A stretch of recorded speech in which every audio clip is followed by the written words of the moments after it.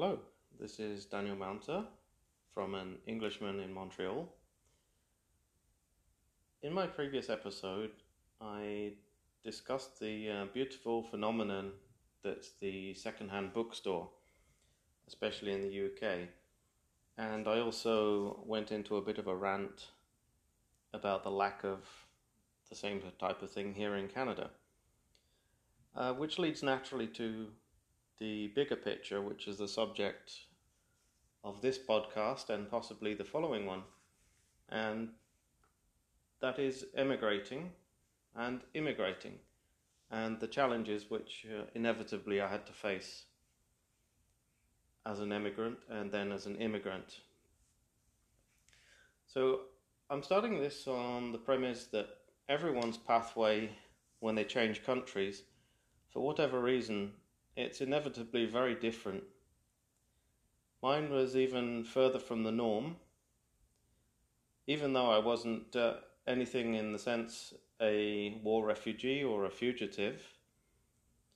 Most of the unique challenges that I faced were due to making such a big raft of major life changes all at the same time, or over the space of a year. In quite a lot of cases, I didn't even establish certain things in my short remaining time in the United Kingdom before I had to uproot and change them all over again. That could be seen as a positive or a negative thing. I want to make sure that I clarify before I launch into this podcast, it's not a comparison of the UK versus Canada. I don't find anything to be gained by specifically going into a long rant about how the two countries are different.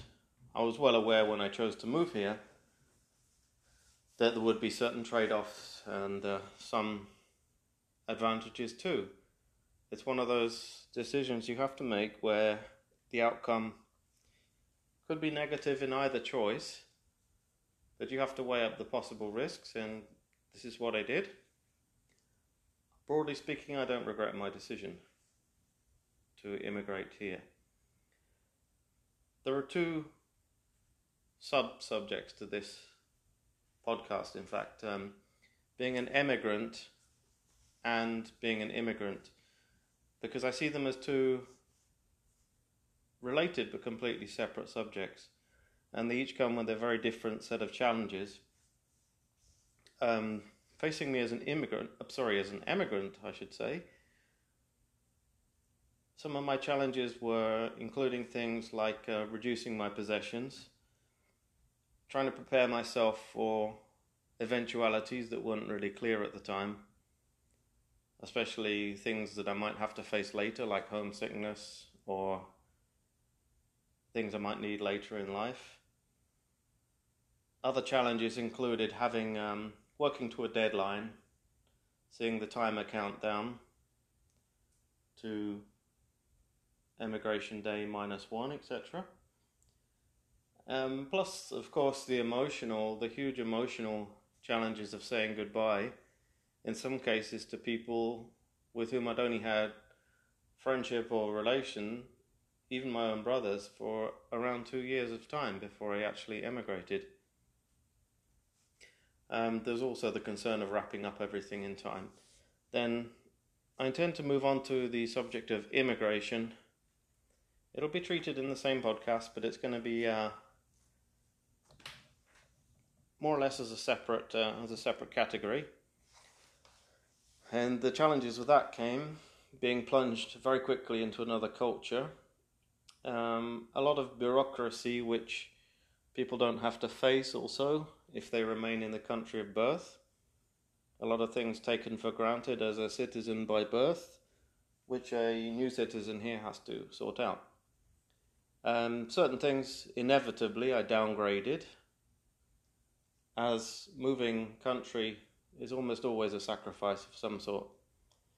There are also a lot of practical differences and things to get used to here, different use of nouns. I had to build new life skills from scratch, and Also, some of my expectations and hopes were not possible to realize at that point. Some of them are actually coming about now. And finally, I'm going to look very quickly at 10 years on from immigrating, about the things I appreciate and the things I learned as life lessons from the whole experience. So being an emigrant, I mentioned the reduction of possessions. It's both a positive and negative thing. It's a good chance to have a big clear out of all the junk.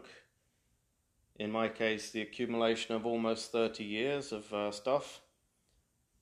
I was not a hoarder by any standards, but I was also keen on buying the best of the best in certain things like tools.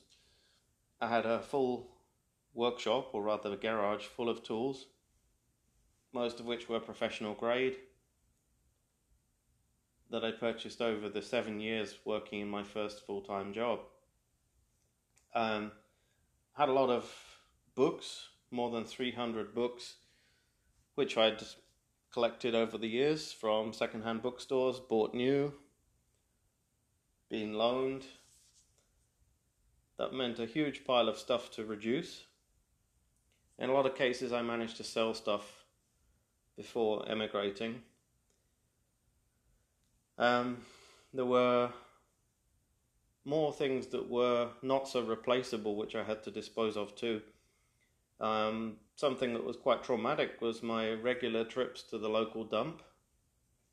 I had to limit them to once a week because of the limitations on household waste that you could dispose. It was emotionally demanding loading up my little van with heaps of things such as model buildings I'd built for my garden railway. Things that weren't replaceable, but also it would be completely impractical to try and pack into anything except a 40-foot shipping container to bring to Montreal. Clothing wasn't such a worry. I hadn't accumulated much. I basically threw out almost everything that wasn't either summer or winter clothing, and I didn't have much summer clothing anyway. That wasn't a big issue. As it neared the time to emigrate, I found it quite tough. It was kind of daunting living in a nearly empty 3-bedroom detached house where everything was downsized. I'd either taken almost all my cooking stuff, was donated back to my parents, and I was reduced to eating off paper plates and drinking out of plastic cups mostly, just to keep the washing down, but also because I didn't have any dishes left. So I was living more or less in what looked like a squat at the end.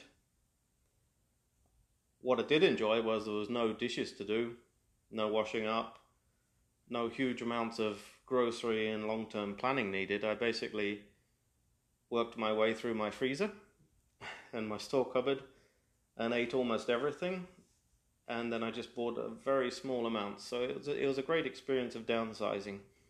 And although it was strange living in this big empty house with so little of myself in it still, it was by and large a positive experience. One challenge I experienced was the triage of all my things, the triage of all my possessions. Like I said, I tried to divide into essentials and non-essentials first, and then within both categories, things that I could easily replace in Canada and things that I couldn't replace. And this triage didn't happen in one session. It was an ongoing process. Whenever I was free on a Sunday, whenever I wasn't online or out walking or at work, I'd have a secondary purge. So my living room ended up with great piles of black rubbish bags full of stuff for the dump, because I found that once I'd put it out of sight into the rubbish bags, it was much easier to just dump it. I would never be constantly second guessing, maybe I should try to cram that into one of my suitcases. Because incidentally, everything I owned, everything I physically brought with me to Canada, traveled with me in 7 suitcases and a laptop bag. That was my limiting factor, how much excess baggage I actually purchased, which back then was quite considerable. Another challenge was preparing for the unknown, especially preparing for things that might inevitably happen, like homesickness or needing medical attention. So I talked to a few people who had actually made the move, either to Canada or elsewhere, especially a good friend in France, well, from France I should say, who had moved to Canada some years previously.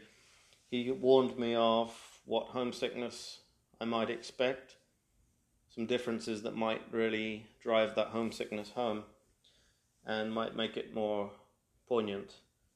He also told me ways to avoid that, one of which was to record the amazing dawn chorus of the birds, which we just do not experience in this country. I'm extremely glad that he suggested I do that, and that also I bring recordings I'd already previously made. I still have those to fall back on, and they transport me back to a happier place and time as well. So they're useful relaxation techniques. I did a lot of this planning by talking to many people who'd already moved or who were thinking of moving, and I had the advantage of a large pool of people among my pen friends who had actually made this move at a certain point in their lives. As the clock ticked down towards the moving date, I could hardly call it a moving day because I didn't really uproot anything, pretty much left everything. The lack of time started to tell a bit on my nerves. I was starting to feel times are wasting, that I was regretting all the people I potentially could have met up with one final time before I left, how I could have reconnected with school friends, some of whom I'd only been in touch with for the 6 months prior to being thrown out of the Exclusive Brethren. There were so many places in England and Wales, Scotland I wanted to visit, but didn't have the means or the time to do in the time before I left the UK as well. So this counting down time, which I didn't have, left me with quite a large and perfectly feasible bucket list of places and people that I would have liked to visit. That means that any visit I plan to the UK now is going to be extremely crammed with experiences and potentially with meeting with lots of people. The final challenge really was the saying goodbye, which was really complicated by the fact that due to my expulsion from the Exclusive Brethren system, my parents were technically treating me as though I was dead to them. There were necessary legal things to tie up, plus I had to set my mind at rest that I might never see them alive again. In that sense, it was very difficult saying goodbye on my last visit there, especially when I was given the cold shoulder by my nephews and niece with whom I'd not had any contact in the last 2 years, and who basically looked through me as though I didn't exist when we accidentally encountered each other outside my sister's house. So those were difficult times to say goodbye. I also had to say goodbye to my brothers, with whom I'd only just 2 years prior re-established contact in any significant way. There were so many experiences with them that I wanted to live. So it was a big juggling act, trying not to have too many regrets and to do as many farewell visits, conversations and experiences as I could before time ran out. As it was, I failed miserably to meet everybody who wanted to meet with me or to say goodbye to me. And in some cases it was a case of let's say hello and goodbye, because there were people I'd never met in person before. This is what happens when you have a diverse community of ex-Exclusive Brethren members, all in touch online, but rarely in person in the same place. So we move on to the second stage. That's immigration, my actual entry into Canada. The whole events of the day merits another podcast, and I certainly intend to go into more detail in a further podcast on that one. Most of the difficulties I experienced were from being plunged really quickly into another culture, one where the main language spoken was different. Although I loved French and I'd studied it from high school days and even studied it privately on my own account, I still had a huge amount of catching up to do. I was favoured to be living with a bilingual family and to have this love of languages, which greatly helped me in the first few weeks. But it was still quite stressful and tiring being immersed in this culture where the main language was not my mother tongue. Fortunately for me, after less than 2 years, I was able to take advantage of a Francisation program, which was virtually paid for by the provincial government, and that was professional French language studies in up to 3 levels.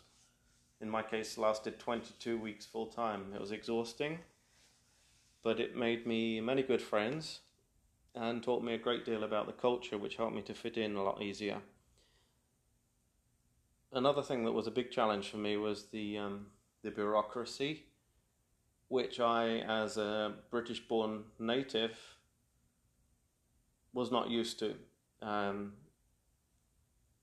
As a resident or citizen born in a country, when you're in that country, you often take many things for granted. You are raised in the culture, and a lot of things are done for you. As an immigrant here, I had to sift through everything. I had to get everything converted, such as my driving license, and my very limited wealth had to be converted. It wasn't easy to make sure I checked all of the boxes and that I wasn't leaving something out, something crucial.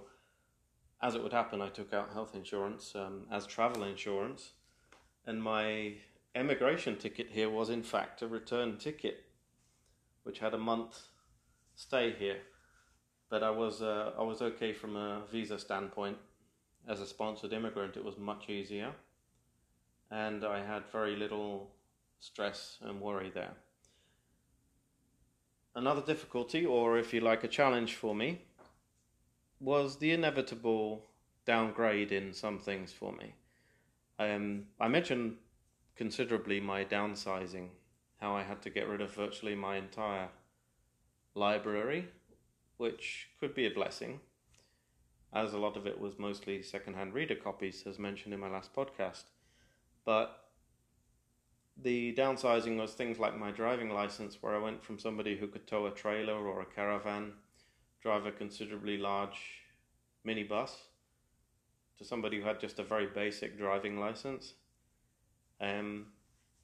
Also, I went from being a car-owning and car-using citizen to being just a permanent resident, mostly dependent entirely on public transit or walking. That was a large life change to have to absorb. There's all the practical differences, which some people say might be big stumbling blocks, such as driving on a different side of the road. I honestly had less trouble with that in the times when I borrowed a car there than with simple road regulations which are taken for granted here, such as fines for so-called jaywalking, crossing the road at a place where it's not approved, or into moving traffic. Seems to be almost a crime. And the notion of a stop sign, I really wasn't used to. I was much more used to the idea of a mini roundabout. And for several years, actually, I was complaining at how stupid the stop sign system was, especially as virtually nobody seemed to respect it here. So those practical differences, apart from the names of products being different, a lot of nouns, such as asking in a supermarket for mince or mincemeat, will just get you blank looks. and you had to ask for ground beef. I never made some of the more serious faux pas, like asking in a general store for a rubber. And a lot of these faux pas I was saved from, actually, by doing my best to speak only in French, especially in stores where I knew the owners were francophone. The second to last, but not the least significant challenge I had relates more to my background growing up in the sheltered exclusive brethren system. There were several life skills I had to learn. Although I'd had in England a bit of experience preparing a CV, deciding on a career, and job seeking, when I came here I had to learn it for an entirely different economy and job market. It wasn't easy. As a sponsored immigrant, I felt my responsibility was quite high still to establish a career, and I was extremely alarmed by how many jobs, even basic sales jobs, demanded a degree, which is why the main reason for me going into the nursing program at college level was to obtain a bachelor's degree in as little as 5 years total. At that time, my equivalencies weren't well established, and I was told to take the full program, which, as maybe explained in another podcast, it didn't work out for me. A big disappointment for me when I moved here was that it was impossible to rebuild my possessions as I was led to expect. The books, I never had a significant desire to accumulate as many as I had back in the UK, because at some points when I visited second-hand bookshops I would buy just an excess of books, cartoon books, National Geographic magazines, and those kind of things were all available here.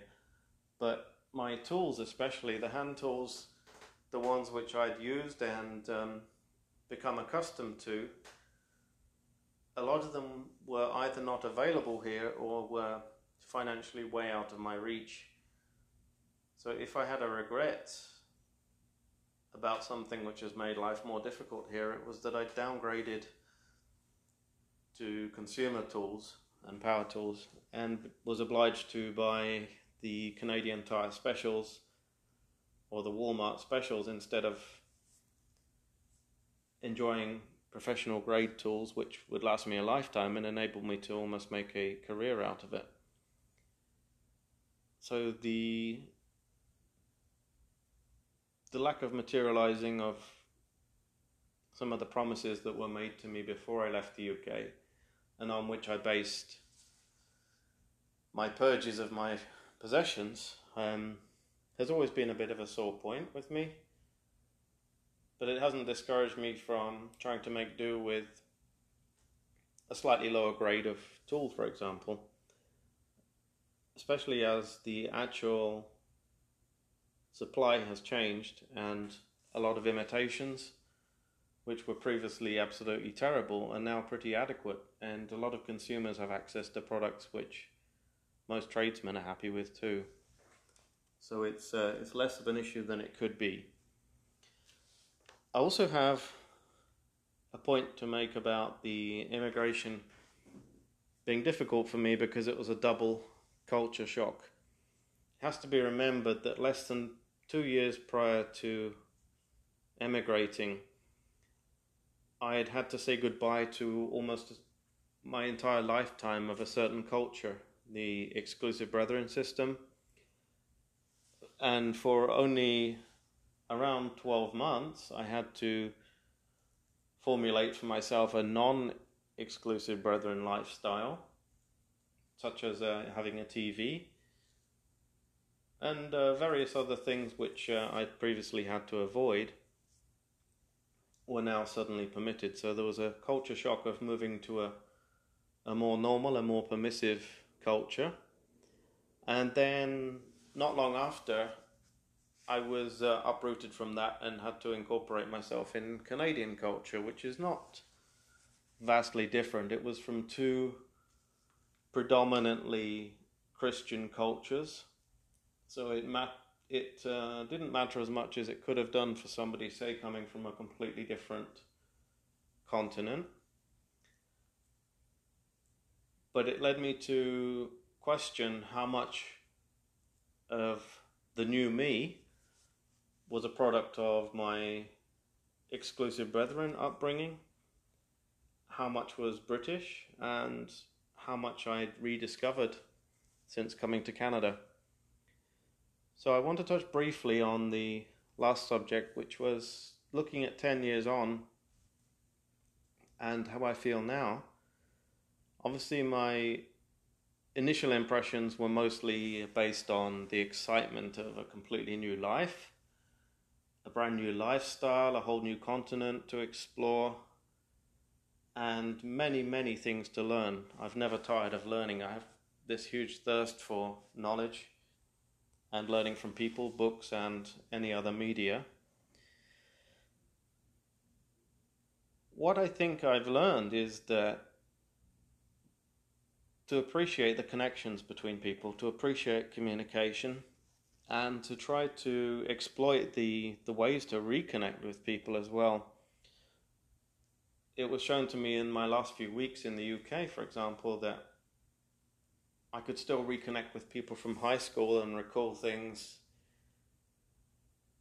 that they might have forgotten, or they could remind me of things that I'd forgotten, which made those experiences more pleasant to look back on. As the years went by and I've gone through difficult patches, I've found ways to cope with the inevitable homesickness. Ways I've done that are meeting with other British expats, or immigrants I should really call them, because there's no difference, and to have a good old grumble about things, because British people are quite good at grumbling about the weather and pretty much everything. And to reconnect with my culture has helped a lot. To reconnect with the British sense of humour, and to discover things like stores in this area which sell many things that I can't buy in other stores that I really yearned for, like Bovril paste and certain of the sweets that I used to enjoy. Rather than making up a big online order, I can drop into these idiosyncratic little stores and pick up small tastes of home, which apart from travelling back to the UK is not possible otherwise.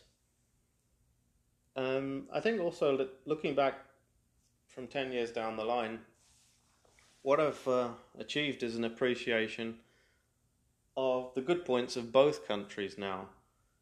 Yes, the weather here is difficult, but the seasons are very clearly demarked, and it's a far more spacious country, although I live in the edge of a pretty large urban city, which I was not used to growing up in. I appreciate now much more the quiet beauty of the English countryside and the historic villages, including the one on which I used to live, Stamford, and all the many day trips I'd taken are still fresh in my memory. So I came to appreciate Britain as a beautiful historic place to visit, but I found that Canada is a much more comfortable home. And the big advantage of coming to this kind of conclusion is that I can share the positives about both countries with people from either place and from elsewhere. I can write a pretty good tourist guide about England, but I can also share with those back in my motherland exactly what it is that I've come to discover here that's also good. If anything, travelling back to the UK is now much more planned and organised, and I feel although it's a pressure, it's not a stressor to get as much as possible out of my visits, to enjoy the whole experience, not just to enjoy the things. So I think the whole experience of becoming an immigrant has really taught me to value many things in life that growing up in one country and never changing your roots would actually deny you. I wouldn't recommend it for everybody. There's been some huge stresses along the route and some major life changes for me, which are still ongoing. But by and large, emigrating gives a completely new perspective on life. I can link on to this for my next episode. This one has run on a bit, but I didn't think there was enough specific material to justify another podcast. So in my next cast, I'm going to touch on what the freedom of owning a bike or a car means to me today, and what it's meant in my life, how it's become literally a vehicle for freedom and change in my life. I don't want to make it too anecdotal, as it's a central theme in my life right now. It's something I can speak passionately about. So I hope to retain my audience for the next podcast. If any of you have comments on the length of this one and how easy the interest can be sustained throughout, please let me know. I'm always trying to incorporate more improvements into this blog. Even one or two compliments is much appreciated. So I'll look forward to programming the next installment. In the meantime, have a wonderful weekend. This has been Daniel Mounter, the Englishman in Montreal.